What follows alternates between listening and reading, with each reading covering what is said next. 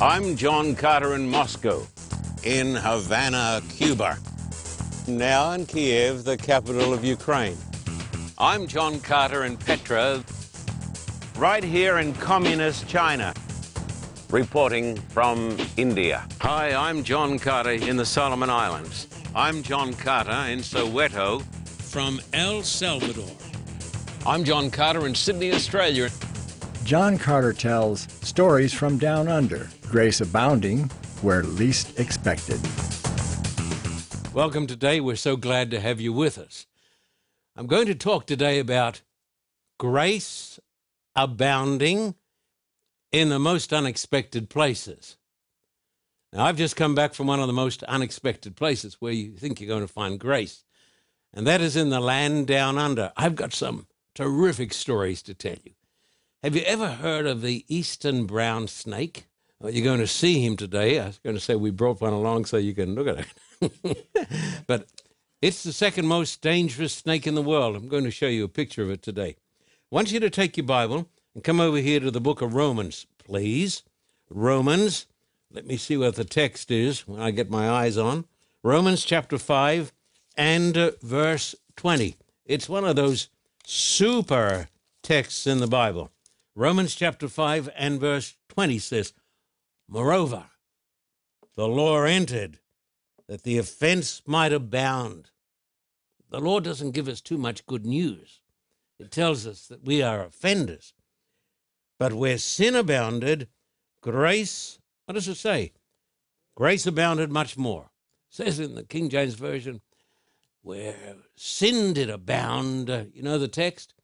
Grace did much more abound. And even though things may look absolutely bad, this is an opportunity for God's abounding grace. Now, in the program last week, we talked about that great text in the Bible where God said to his people in the book of Deuteronomy, I'm going to make you the head, I'm not going to make you the tail. God says, I'm going to bless you in this way, and I'm going to bless you in that way. And so today we're going to talk about not just grace, but what is it called? Abounding grace, super grace. Now, Sydney is my hometown. And my town, which is called Sydney, is a secular society. When I first came to the United States of America, I was sort of amazed by how religious the people were. I went in to buy a motor car, and I got a Bible study. I thought there's no other country like this. This is not like it used to be, of course, but basically it is a very religious country. But Australia is not altogether very religious. The secular media in Australia would like to have you think that Christianity is finished in Australia. But as I said in that famous movie, remember the line? You're dreaming. You're dreaming if you think Christianity is finished in Australia. Sydney is very close to my heart. In 1982, I had the privilege of running a campaign that lasted for 6 months in the Sydney Opera House. Sort of just love that place. I know inside, backside, front side. Had tremendous crowds come to the Sydney Opera House in totally secular Sydney. People say, this just doesn't happen. This is inside the Sydney Opera House. This is inside the great concert hall. Folks find this hard to believe now, but we have the largest crowds in the history of the Sydney Opera House, and that record hasn't been broken. And this is going back to the 1980s, and there were people back there like doubting Thomas as they said, it can't happen, it won't happen, it's impossible, the days of public evangelism. Oh, please, don't play the old tune to me. Because I believe, and you believe, in abounding grace. And this, my friend, is in secular Sydney, where the skeptics in the church said, Can't happen. The great Roman Catholic theologian, St. Augustine, said this: our souls were made for God, and they cannot rest until they rest in Him. There's something inside the human heart that is empty, restless, and lonely, and that is because of the lack of God. And even in secular Sydney, people are hungry for God. I want to read you a text. I want you to come over to one of the great texts, Matthew chapter 16, 13 to 18. Dear hearts and gentle people, here in beautiful Southern California, where it's not raining today, it's a beautiful sunny day. Matthew 16, 13 to 18, when Jesus came into the region of Caesarea Philippi, He asked His disciples, saying, who do men say that I, the Son of Man, am? So they said, some say John the Baptist, some Elijah, others Jeremiah, or one of the prophets. He said to them, but who do you say that I am? Simon Peter answered and said, you are the Christ, the Son of the living God. Jesus answered and said to him, blessed are you, Simon Bar-Jonah, for flesh and blood has not revealed this to you, but my Father who is in heaven. And I also say to you that you are Peter, that means a stone. You are Peter, the stone, and on this rock I will build my church, and the gates of hell shall not prevail against it. The church is built upon the rock. That was Peter's confession. I say unto you, he said to Christ, you are the Son of the living God. Christ, the Son of the living God, is the rock on which Christ built his church. Now, I want you to know this. I want this to get down into the molecules of your mind. The church cannot be defeated because it is not built upon a man. It is built upon Christ. The church is not built upon the Pope. We're not here to discuss or argue with the Pope. But the Pope is not the rock. The Pope is a sinful human being like you and me. And if the church is built upon a sinful human being, the church is going to go down. But the true church of Jesus is built upon the rock, and you can't move the rock. You are the Christ, the Son of the living God. You can't get rid of the church in Australia. I don't care what the secular liberal media tries to brainwash the people into believing. They're wrong. Look at this church here. This is in Sydney, Australia, one of the biggest churches in the world, sending missionaries around the world. They're even sending, wait for this one, even sending missionaries to America. Do you think we need them? Huh? Yeah, you can't get rid of it.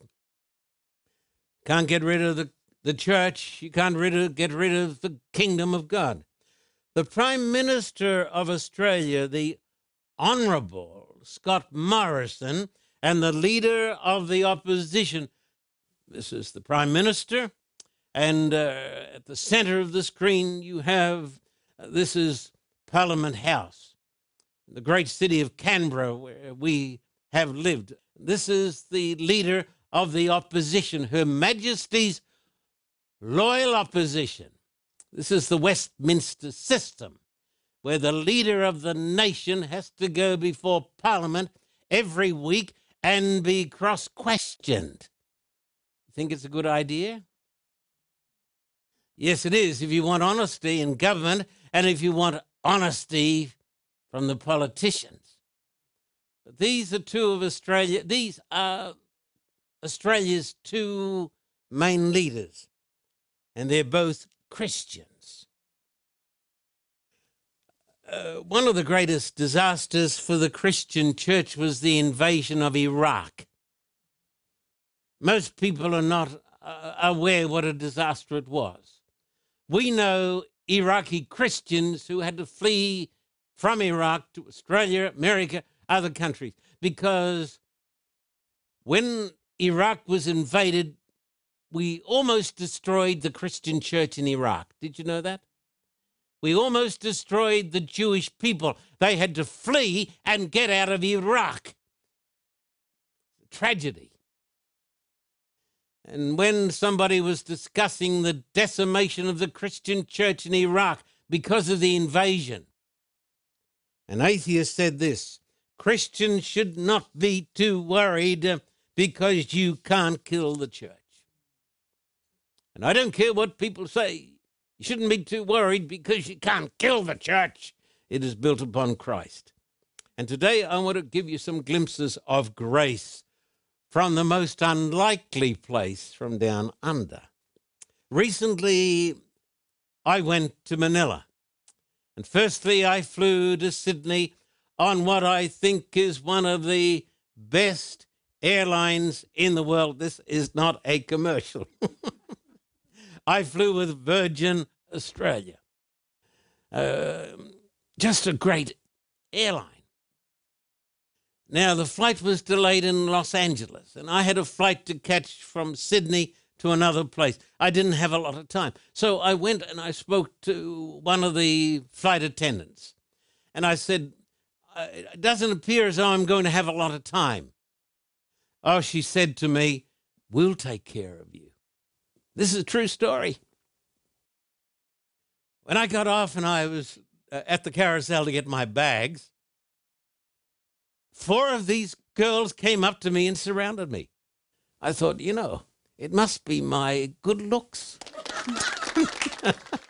I just can't make this out. I had a huge birthday the other day, but I thought, it must be, even though I'm getting pretty old, I must be looking sort of agile. And so I said, what's up? What's up? They said, we thought you needed some help. This sort of deflated me. They said, we're not going to leave you. They helped me get my bags off the carousel. This is Virgin Airlines. And then they said, we're going to get you quickly through customs. Have you got anything to declare? I said, not to you. They said, have you got anything to declare? I said, no, I got nothing. I got some chocolates from Seas and all of this sort of stuff. And so they got around me. They took me through. Sort of amazing, isn't it? And then I had to check my bag in at another place. One of these girls said to me, I'm going to come with you. I said, are you kidding? She said, no, I'm going to make sure you're okay. She helped me get my bag on, check it through. Then she said, you're going to catch this Virgin bus out here and give the gentleman, this youthful gentleman, she said, give him a ticket. Make sure he's got a ticket. Then she took me out to the bus. Got me on. She said, we want to make sure you're okay. Now, I thought of the words of Jesus, the salt hasn't lost his savor. In the most unlikely place, I thought to myself, God has got his children everywhere, hasn't he? You don't have to go into a church to find grace. Some time back, I was traveling with United Airlines. I'm not giving a plug for any of these airlines, but I like these airlines.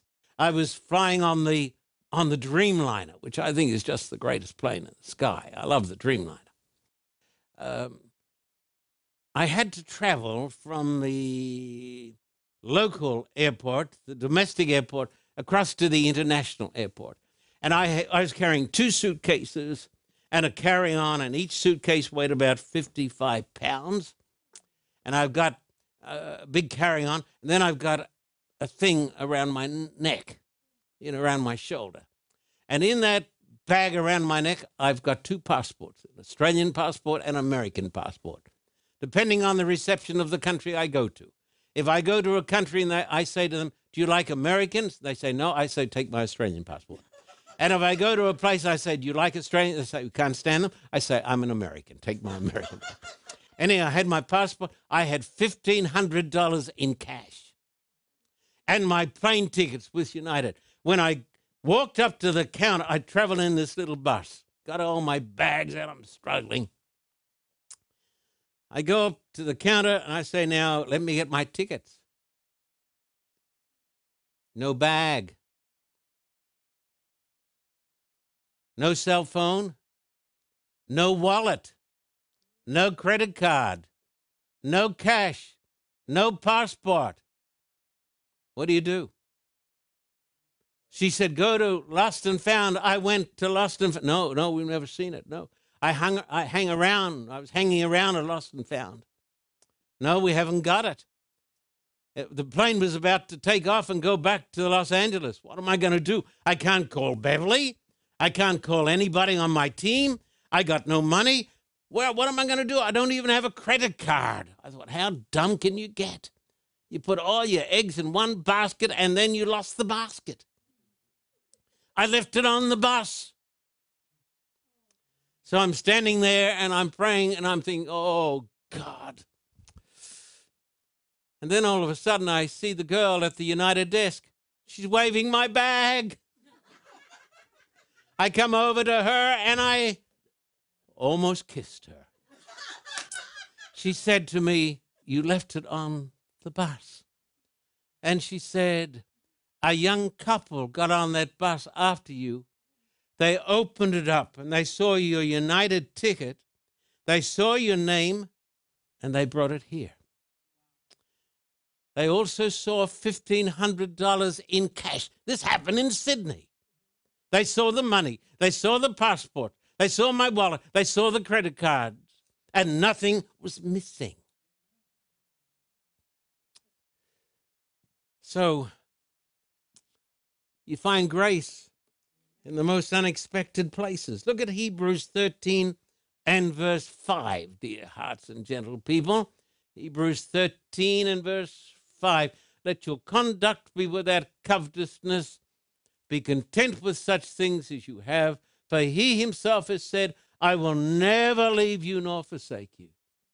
You get that? God won't leave you. Even when you've lost your passports and you've lost everything, you can be on top even when you're down under and everything is beating you up. Now, I promised to tell you about the big brown snake.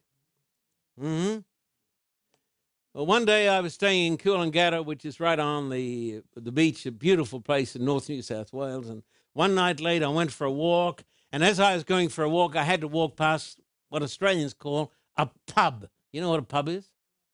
It's a hotel. And an old guy came in, a real old Australian, and he, a little tipsy, and he said to me, hey, sir, he said, so I thought I'd better stop. He said, you look a very wise man. Now, he was drunk. He said, you do look a very, he said, why don't you and I get together and we're going to try to straighten out all these young people? He said, they're going off the rails. Mate, he said, you and I ought to get together. I said, well, maybe they won't want to listen. Well, this old Australian stood there contemplating me, little tipsy, and he said, you know what? You're right. There's a snake in paradise. And so in the best places, there's a snake. Look at this text here, Genesis 3, 1 and 2. Snake in paradise. Genesis 3. Now the serpent, who's that? The devil, was more cunning than any beast of the field which the Lord God had made. And he said to the woman, has God indeed said, you shall not eat of every tree of the garden? And the woman said to the serpent, we may eat the fruit of the trees of the garden. There was a snake in paradise. Australia has got the most deadly snakes in the world. The second most deadly snake in Australia or in the world is the eastern brown. The most deadly snake is the inland taipan or the fierce snake. We have a place in Australia to which we go on occasions, and because it's out in the bush and for much of the time uninhabited, and because it's right next to a mighty river, and there are lots of rodents in the bush, you have this creature. The eastern brown snake that has enough venom to kill 20 human beings. There's a snake in paradise. A number of years ago, it was winter time. I was staying out there by myself. I came down the long flight of stairs, down to the bottom of the house, had no shoes on, didn't bother turning on the lights. I'm padding around in my pajamas and bare feet, and I see what appears to be a rope. I think to myself, I don't remember leaving a rope there. So I go and get my glasses, and I come back, and lying across the floor next to one of the sofas is an Eastern brown. Fortunately, it's winter and he's cold. But if I'd stepped on him like a bolt of lightning, he would have pumped venom into me, and I would have had only a short period of time to get to the doctor, to the hospital, and receive antivenin and be placed on a respirator. A dangerous snake, so I was able to get that snake outside. I won't tell you how. But there's a snake in paradise, and where there's a snake, there's grace. There are some snakes that I have observed that are worse than brown snakes. Drugs, coke, heroin, addictive painkillers, worse than a brown. I've met in my life, and you have too, many snakes. Liars, cheats, and frauds. There are snakes in paradise. Be on your guard. But remember, Jesus will soon destroy Satan the serpent. Romans 16:20. Romans 16, verse 20. And the God of peace will crush Satan under your feet shortly. The grace of our Lord Jesus Christ be with you. But there is, and you should remember this, it doesn't matter how beautiful the circumstances or how nice your surroundings, there's a snake in paradise. I love watching birds. One day I was standing on my veranda, looking out towards the ocean, and I was watching two eagles soaring. Ever done this? Watch them? Weren't flapping their wings, just soaring. And then I saw a little mother bird beating her wings like crazy. She was trying to get altitude because she had a great attitude, and up she got. And when she got up high above the eagles, she dive-bombed them. Talk about courage. She dive-bombed the eagles, but they sort of just let her go. I stood there, and I watched these mighty eagles. And as they were soaring, they weren't flapping. No exertion. They were just soaring. I stood there and watched them until they were up thousands of feet. No hard work. You know what I thought? It's a bit like grace. Most of the time we spend our time flapping and fretting and fussing when salvation is by grace. Please look at Isaiah 40, verse 27 to 31. It's one of my favorite texts. I read it last night to a Jewish friend of mine who was a doctor who is not being in good health. He's not doing too well at present. He's going to get better, though. Reading this text, Isaiah chapter 40, 27 and onwards. Why do you say, O Jacob, and speak, O Israel, my way is hidden from the Lord? My just claim is passed over by my God. What's God doing? Have you not known, have you not heard the everlasting God, the Lord, the creator of the ends of the earth? Neither faints nor is weary. His understanding is unsearchable. He gives power to the weak, and to those who have no might, he increases strength. Even youth shall faint and be weary, and the young men shall utterly fall. But those who wait on the Lord shall renew their strength. Listen to it. They shall mount up. They shall mount up. They shall mount up with wings like eagles. They shall run not be weary. They shall walk, not faint. Now, my friend, I go through life sometimes fretting, fussing, trying to get impossible things to happen. The Bible says, those that wait on the Lord shall renew their strength. I saw this down under. They shall mount up with wings like eagles. That's grace. It's not hard work. It's letting God put his wind under your wings. And when you have the wind of God under your wings, you'll be on top, even when you're down under. And we'll be back in just a moment. Please stay with us.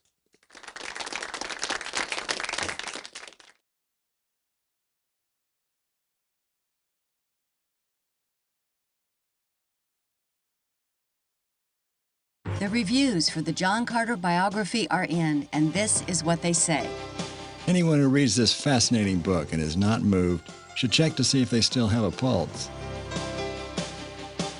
I believe this book about God's miracles in Russia and Ukraine will burn the flame in your heart. This could prove to be one of the most important books ever written about public evangelism. Make sure you get a copy. I believe this book about John Carter's life will help readers grasp a vision for their lives.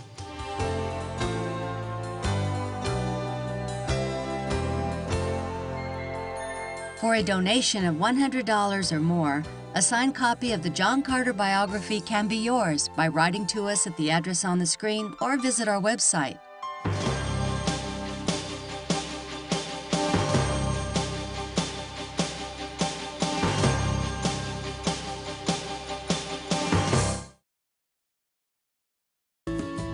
Greater Manila is more than 20 million souls. Almost all these beautiful people are ignorant of the true gospel of Christ. Manila needs Jesus. 35 years ago, John Carter came to Manila. Pastor Carter is returning to Manila with an urgent assignment: preach the gospel of Christ and the great truths of the Bible. Don't water down the message. Make it plain, make it clear, make it Christ-centered. The Carter Report needs your help now to light a fire in the Philippines. Your gift will help open the doors of bondage, smash the chains of sin, and open the gates of paradise to thousands of lost souls. The churches have sent out an urgent plea for the Carter Report to return. Help us proclaim the true gospel of Christ to the beautiful Filipino people. Please send your support to the address on the screen, visit our website, or call the Carter Report.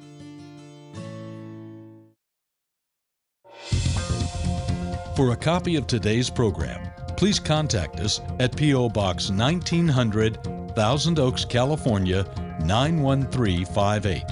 Or in Australia, contact us at P.O. Box 861, Terrigal, New South Wales, 2260. This program is made possible through the generous support of viewers like you. We thank you for your continued support.